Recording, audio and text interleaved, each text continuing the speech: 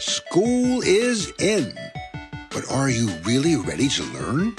Open your eyes to a new day in education with the Awakening Educator, a program specifically designed to explore a new, mindful way of educating our youth. Learn about social-emotional learning, new modalities of teaching, and the most relevant topics in education with your hosts, Susan Andrian and Megan Sweet. Susan and Megan will take you inside the issues by looking at them from different points of view, from policies and research to teaching models that are actually used in schools. There's never a dull moment in this classroom. Have any questions you'd like to ask? Maybe you have knowledge you'd like to share, and share your thoughts live on air. Grab a pen and paper and get ready to open your textbooks and minds to a new way of learning on the Awakening Educator.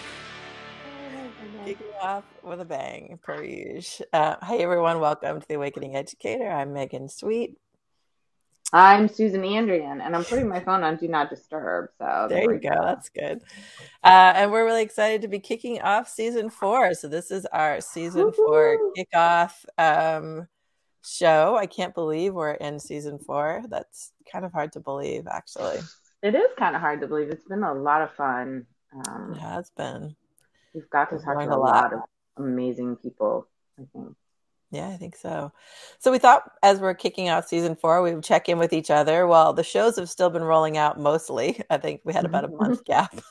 In reality, we've had a few months between the last interviews and this one. And we've both, as always, are really busy. So I thought it would be good to check in on our latest developments, learn a little bit about what we've been up to, and give a preview of what's to come in season 4. Yeah. Susan, you've been learning a lot. So maybe we start with you. What have you been learning and what have you been up to, Miss Susan? I've been learning a lot. As you said, I've been training with the Forest Therapy Hub, which is an international forest bathing and forest therapy training institute located in Portugal.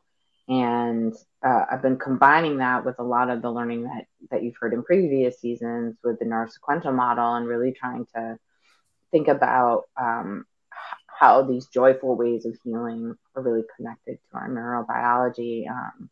And I've been partnering with Destiny Arts, which is a local performing arts and violence prevention program. It's just sort of starting to root the neurosequential stuff, which you've all heard me talk about if you've listened to this show before, and really trying to ground that in some joyful, how do we bring this to joyful healing? How can we reimagine what healing looks like, what education looks like, what our lives look like, in ways that are really rooted in our neurophysiology. So it's been a lot of work, and I'm super excited about this next phase of my professional and career, and actually personal lives are changing too. So it's an exciting time.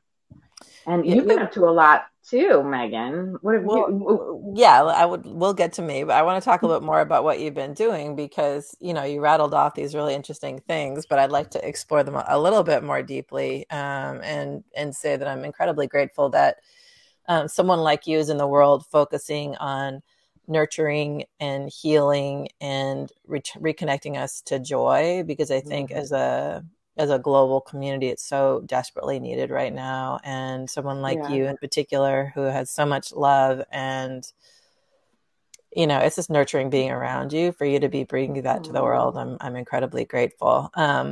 Let's talk about the forest bathing first, because that's a term that maybe not everybody knows. I know it because I actually wrote about it in my book.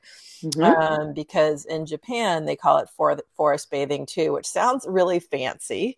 But what is forest bathing? Well, as you said, it started in Japan, and it's Shinrin Roku. Is that how I say it? I think that's how I say it. And it's translated to English to exactly like that, forest bathing. And so that's where the term comes from. And in Japan, it started in the 80s as a wellness practice for stress reduction, where it's just spending time in nature, connecting to nature. And in this model, the Forest Therapy Hub is looking at what about that has been healing, and also combining it with some other practices of social connection, and really looking at theories of looking at a number of different social wellness theories, and trying to understand the role of nature in that, and our connection. What they found is, both in Japan, and there's tons of research coming out around it, that when just spending time in nature itself is healing. And then when you add onto it a practice of engaging your senses intentionally and thoughtfully, mindfulness, which you reference in your book, and where your expertise is in mindfulness. It's taking the practices of mindfulness in nature and really engaging your senses deeply, in noticing sights, sounds, smells, your body. And when you do that in natural environments that have all of these, nature's incredible because it has negative ions and it has all these things that are just there. And so when you just sit in that nature, your body automatically engages in ways that are healing. So the practice is just be in nature, the Japanese wellness practice of forest bathing. Forest Therapy Hub has been taking that up a notch and has created a sequence of engagement activities that are done to improve your body. And you'll learn more about that in season 4, because we do interview Alex Geese, who is the founder and executive director for Forest Therapy Hub, and he really he's going to share with us some more about that. But yeah, that's really cool. I mean, and so in Japan, they have forest bathing as a part of their national health like program. Yeah. And it's, and it makes sense. I think all of us, when we are in nature, we feel better. And maybe we can't always put our finger on it. And I think we've talked about this in the past. I think the ways that can look can be really different. I probably referenced it when we interviewed Alex, but it's, I feel like so much of the things that we now talk about, I stumbled upon accidentally, in not in desperation necessarily, but in like a real effort to connect with my kids and find ways to help myself feel better in what is always a stressful profession and has gotten far worse lately. And just the act of like digging in the dirt, doing gardening, all those things are really profound in terms of helping us feel better. And now there's some science that helps us to understand why, that there are these negatively and positively charged ions and other things that literally recharge our batteries. Because I think we often forget that we have an electrical system inside of us. We don't plug ourselves into a wall outlet, but actually nature would be a good place, for example, to plug ourselves back in. And that we feel better, and we're so isolated from that in a world where we have rubber shoes, and we often I live on the 3rd floor of a building, so we're literally separated from nature in so many ways, and it's just such a necessary part of our lives. So I'm super excited that you're doing it. I know you're also starting to integrate this in some ways in your private therapy practice, where you're doing walking therapy sessions outside. I wonder if you see the connection between those things. Oh, definitely. They're definitely related. I'm leaving my current position in the district that I've worked in varying roles and varying partnerships for 20 years. So it's an exciting and pretty scary time.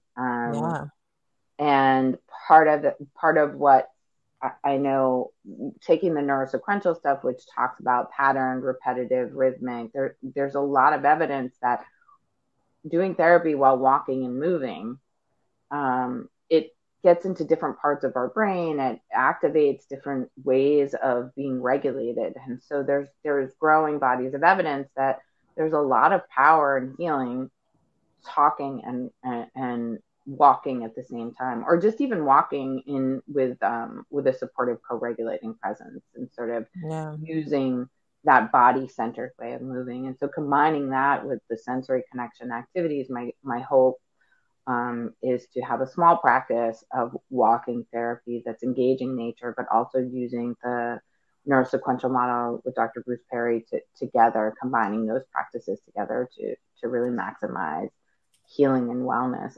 I'm rereading the emergent strategy and pleasure, and now I've just started pleasure activism again, which is our local Adrienne Brown, she's from Oakland, and really thinking about how, and Sean Jenright at the same time. So there's this theme of moving away from like problem loving and the activism that's sustainable by like, how do we make it joyful? How do we make sure we include the pleasure?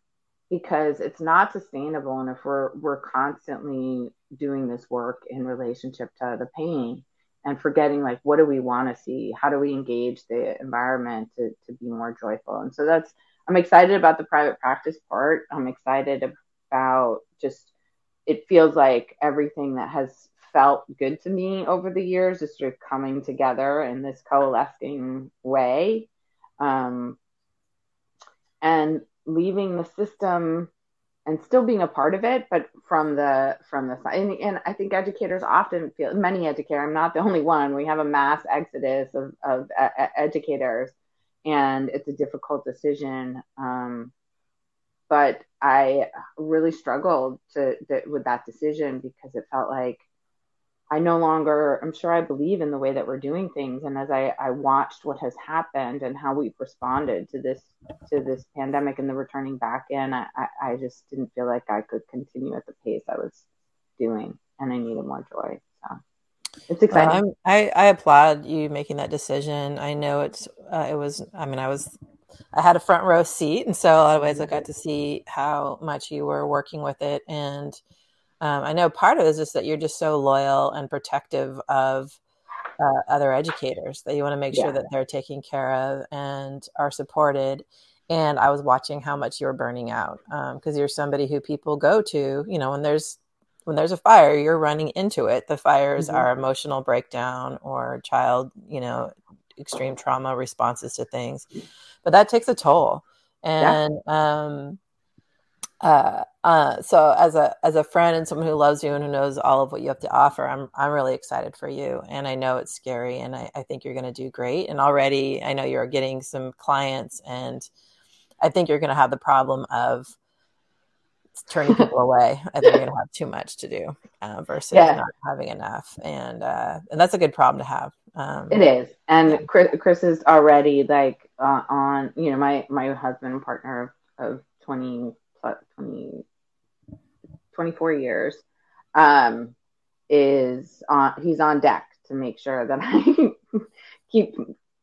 try and keep him. I can't imagine he'd be shy about that. So I think he's a good accountability partner in that way. He is in that way. Susan and Chris are both from Boston, and Chris definitely carries more of the Boston in him on the daily than Susan.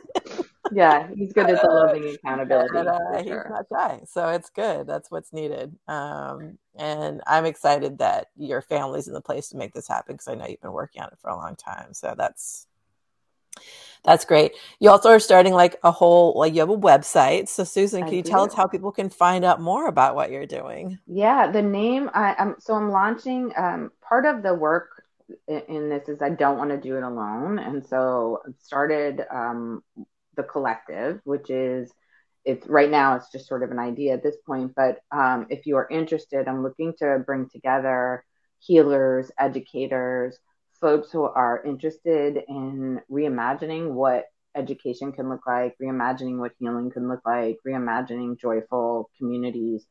And so the name of my venture, which I haven't decided if it's a business or a nonprofit, still working in that piece of it, is Hope Reimagined. And you can find us at hopereimagined.org.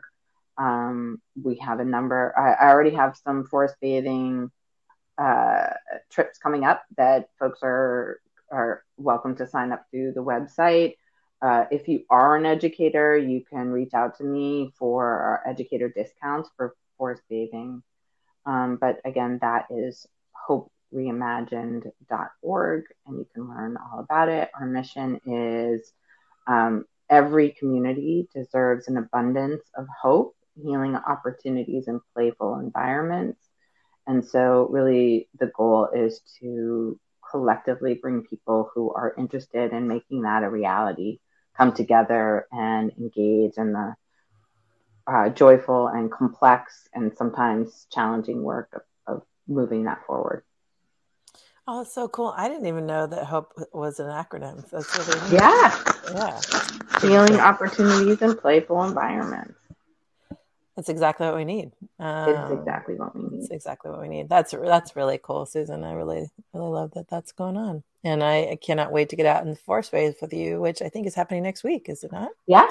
No, not next week, May 7th. So by the time the podcast comes out, I think it'll be a couple of weeks away. Okay. So if people are Bay Area locals, if you're a Bay Area local, go to hopereimagine.org and you can learn how to be a part of it, perhaps in person, in one of Susan's upcoming forest bathing adventures. And I'll be there at least for one of them. Yeah. Yep. And if you're also traveling, I've been doing some traveling. I'm actually traveling right now. I'm in St. Louis right now. I'll be presenting at the Trauma-Informed Relationship Conference, and then doing a full day workshop following. So if your school or community is interested in learning about how to create therapeutic environments, optimizing your community to be healing and playful, joyful places, I'm happy to work with you in your organization or your school to develop training or coaching. Nice. Very good. Yay. And now we should transition to what you're doing. You got a lot going on too. We are some busy mamas. We are busy mamas. Too busy on my end as usual. Yeah. Speaking of speaking, I think I actually just updated my CV a couple weeks ago. And in the last 3 years, I've given somewhere over 30 talks at presentations at conferences around the world. Most of those virtually because COVID, and some of those in person. So I've done a lot of traveling too, to Chicago. So I was in Illinois just last month. And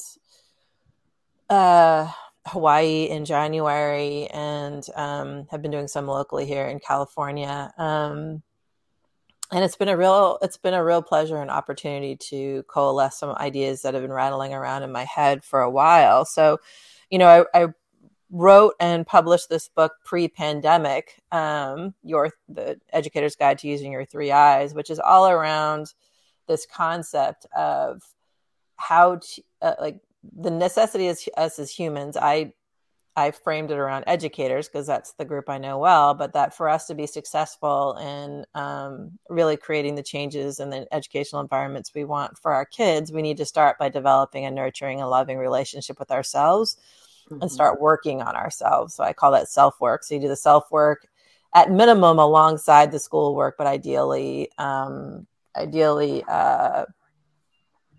sorry, my phone started ringing. I did not turn it off, even though you did. We do the self-work at minimum alongside the schoolwork, if not totally separate. So that's what I talk about in different forms. Are your earbuds not working? No, they're working now. Okay. It fell out of my ear. Suddenly all of the technology started going off all at the same time. My phone is still going off. I'm just trying to ignore it.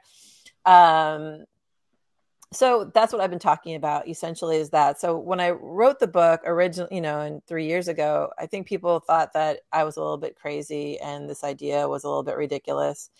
But now I think it's become like an accepted norm. You were ahead of your time, Megan. Ahead of my time, sister.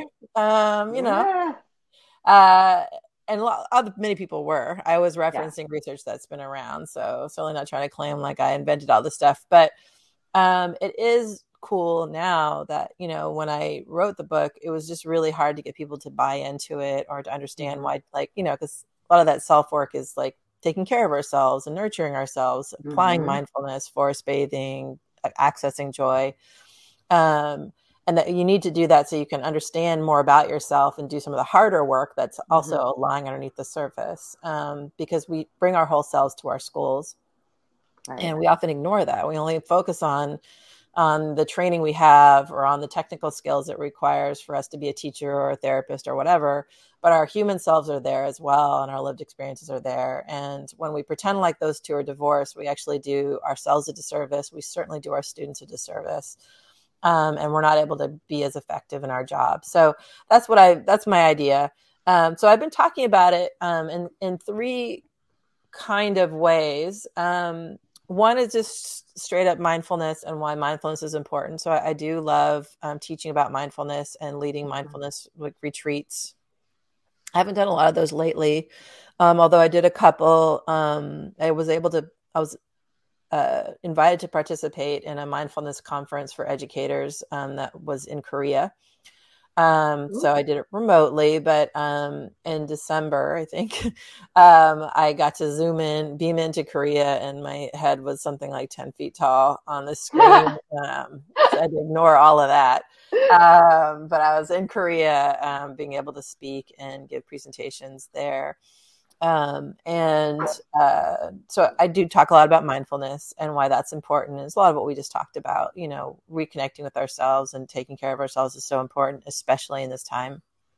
But also when we I know you talk about grounding in your book too, the electrical magnetic field and that piece. All the things. Yeah. So that's there. And so I talk about mindfulness and why that's important, and why if we aren't mindful, we're actually just kind of undermining our own efforts. So that's one bit of work that I've been continuing to work on. The second is I've been talking a lot about servant leadership, which is a similar version of the same thing, but essentially focused on leaders. Why, and I'm a big believer in servant leadership. That's definitely how I lead, but why in this time in particular, it's kind of urgent for leaders to take that stance where we're listening, where we're empowering people. It's much less of a top-down white supremacist approach towards leadership. When you're doing servant leadership, you're listening to others and drawing on their assets. It's like the decolonization of leadership. Absolutely. So I talk a lot about that. And so I've done quite a few talks on that around the country and virtually. That. And then the last thing that I've been working on lately is it's all interconnected and related, but I got a micro grant, or a mini grant, I guess, to try a little pilot that I'm calling School Stories. And essentially it's absolutely connected to all these other pieces that I focus on, which is that we need to understand and know our stories and own our stories. And there's actually a big body of research that says that when we tell stories, two things happen. One, we learn a lot more about ourselves. And so if educators write in the third person point of view, for example, about something they did, to process, say, something that happened during their day. Just the act of writing it out, they gain these really powerful and deep insights that shift and shape their practice. So that's one thing that happens when we tell our stories.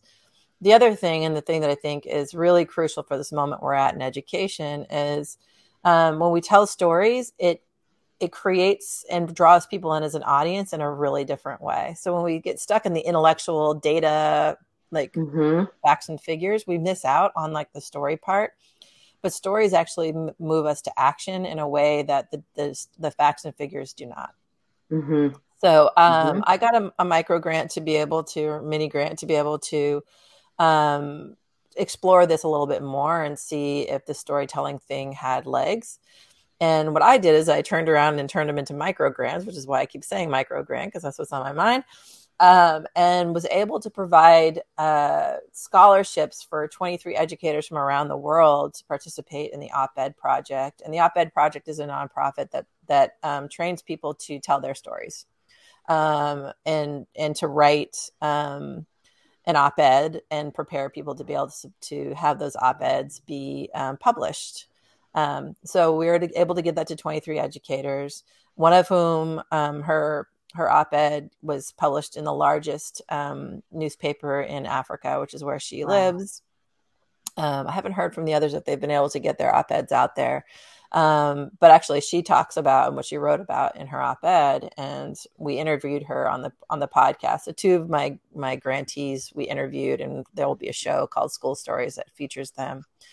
But she writes about taking kids out to do mindfulness in the forest, because where she lives in Africa, the forest is right there, and how that's transformed the kids that she supports. So very connected to what we were talking about earlier. So I've been doing all of that. And my consulting firm, I tend to spend most of my time coaching educators. So I coach like superintendents and assistant superintendents, sometimes principals, on creating change. And so I help them to engage with community, envision changes, and roll those out.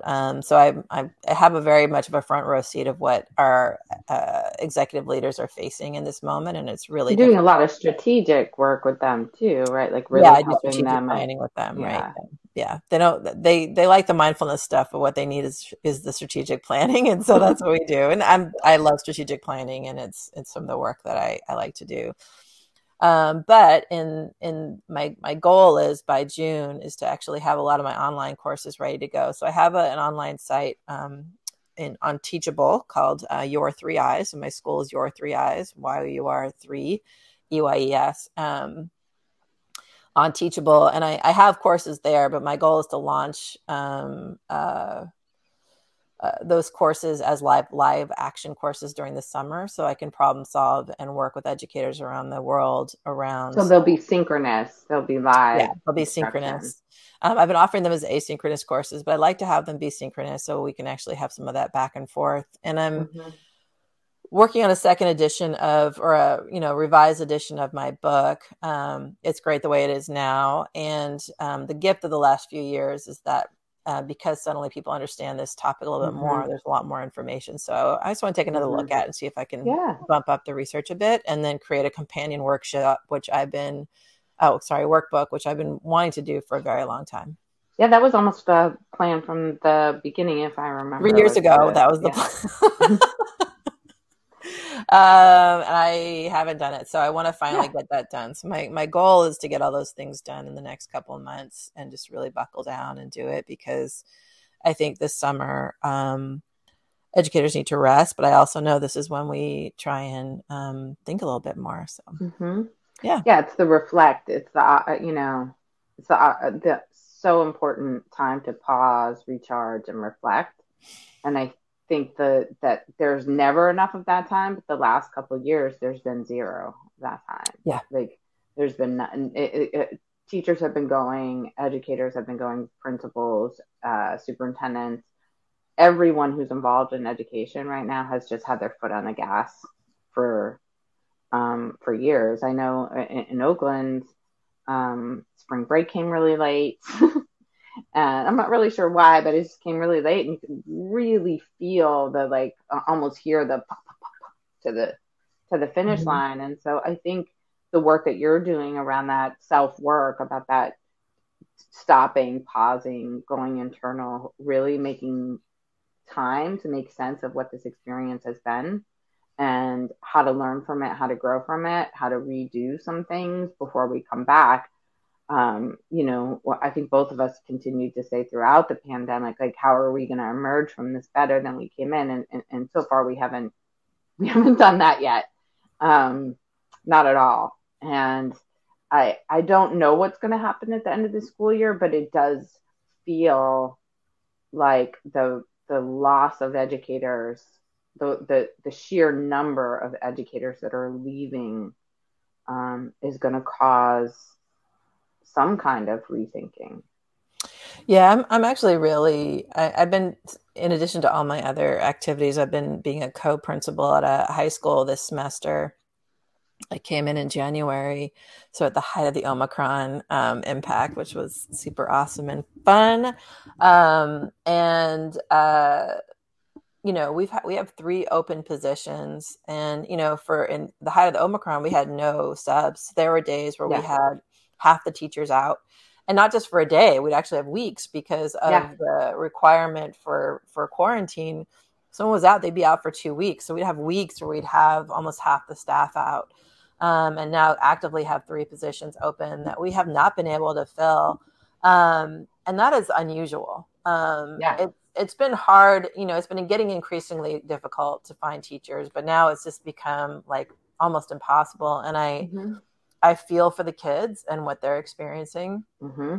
I feel for the adults that are at the school, because it Mm-hmm. absolutely leads to an additional burden on the people that are there when they're open positions, because we have to fill them every day because the kids are there.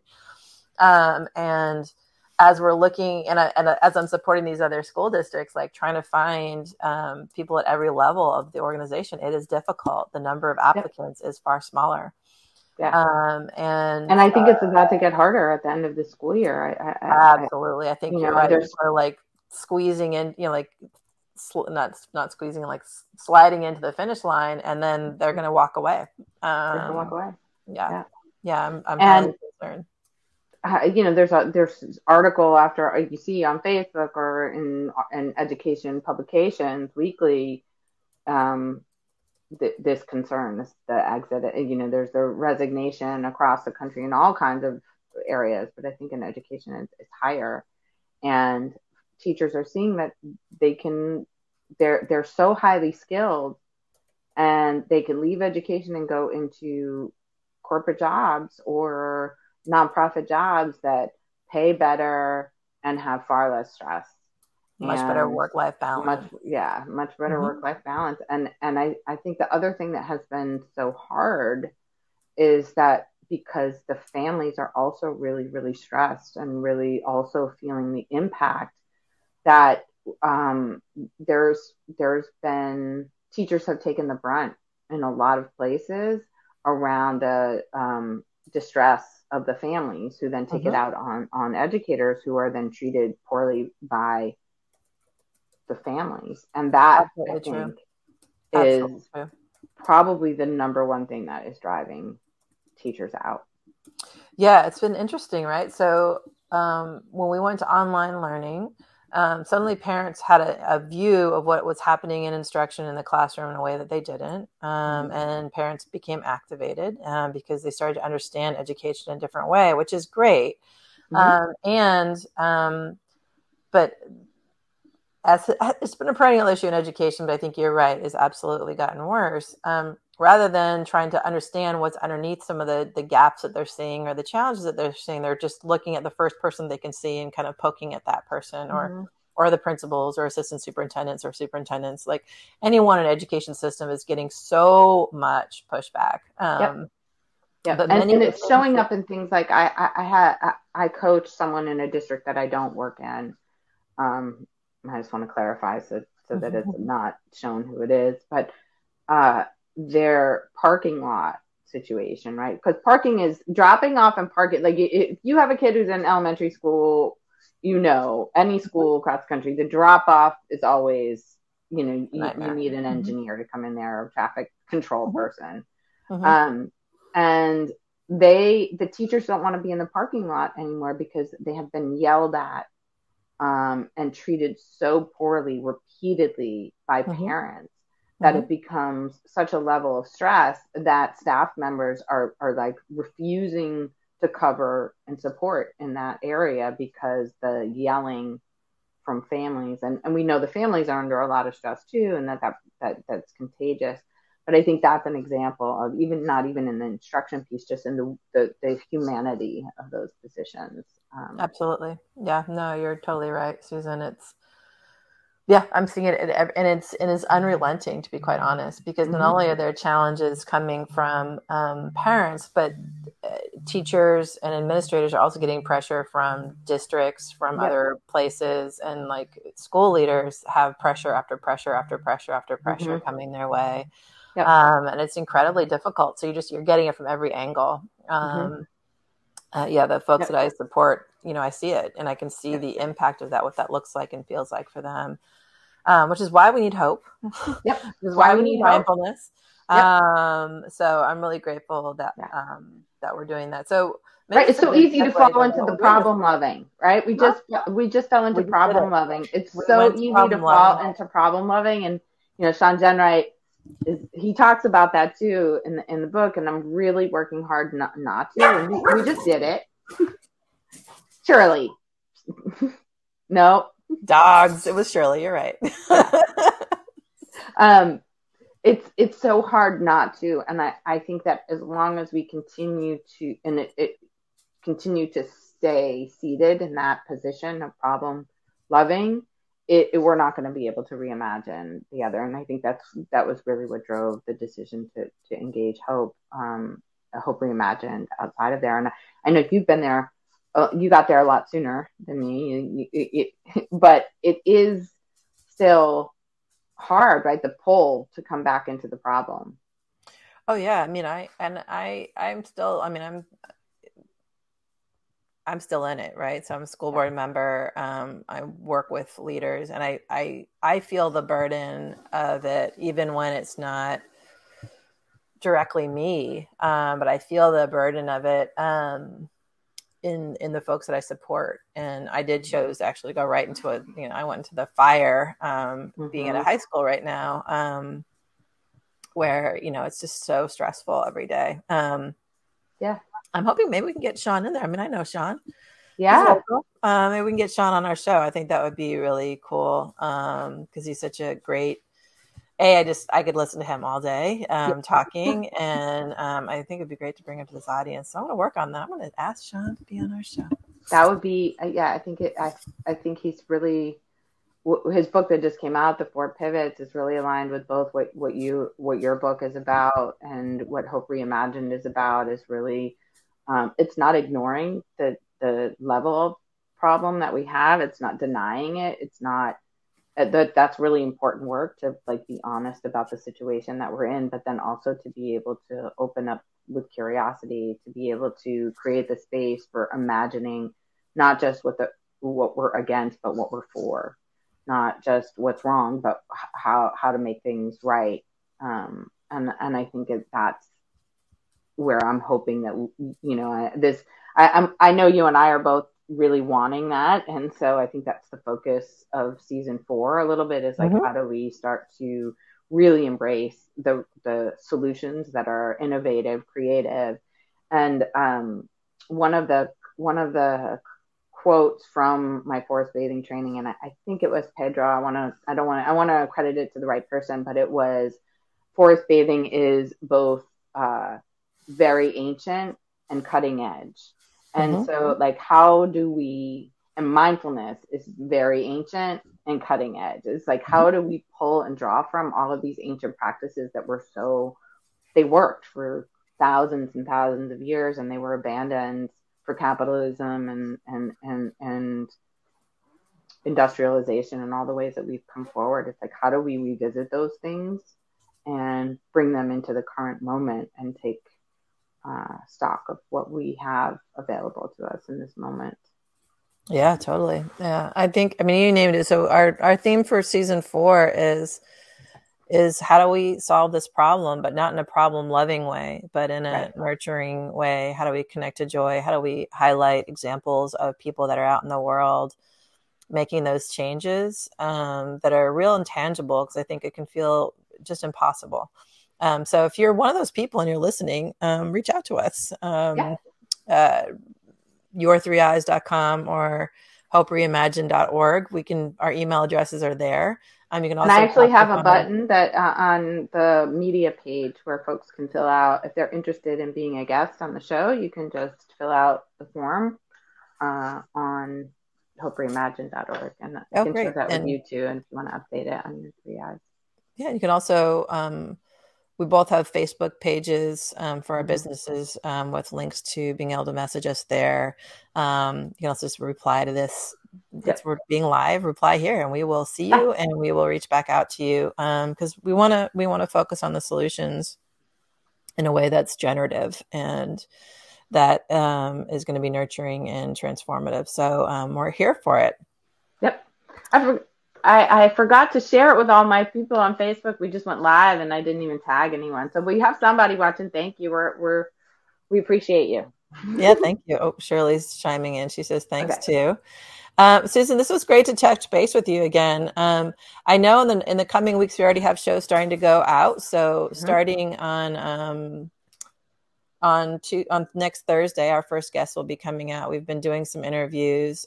School Stories will be the first show up. So those two micro grantees We'll be talking, as I mentioned, one of them does mindfulness with kids in Africa and takes them often out into nature.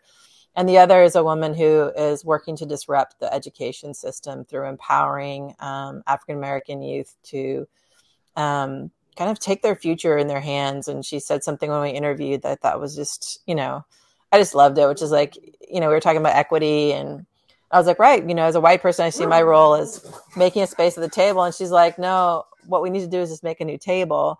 And I was like, right, of course. So she talks a lot about like the work she's doing to create a new table where there isn't someone who's giving access to it. Right. But actually we need to have a new table, metaphorical table, where everyone's able to show up. So she's exciting. She does really cool work, lots of mentoring with kids around helping them to envision basically putting their businesses into life. That's what they're about. So that'll be the first show. And then we have a forest bathing show coming up with, remind me his name again, Eric. Alex Geese. What, say it again? Alex Geese. Alex Geese. It's not Eric at all. It's Alex. Nothing against you, Alex. I have no memory for names, as Susan will attest. And we've met with somebody who's a sports coach. Her show's coming out, as well as another educator that we interviewed who lives in Texas, who has been all the things, which I always love to highlight those people who have been all the roles. He was really fun. Sam Nick. It's a fun interview. Really encourage you to check out that one. He was really great to talk to. Similar to what we talked about, a heart-centered and intentional approach to leadership. So it's catching, and I love it. And we want to bring more of those stories forward so that folks can see what it looks like and see themselves in the change. So Susan, thank you for this time this morning. I really appreciate it, all the way from Illinois. As always, yeah. And we'll see you on the other side. All right. Bye, everyone. Class Bye, is dismissed. Wasn't that fun? Susan and Megan are always happy to greet you on the next episode of The Awakening Educator. Connect with us on Facebook, Instagram, YouTube. Education is the foundation for a brighter future. Open your eyes to The Awakening Educator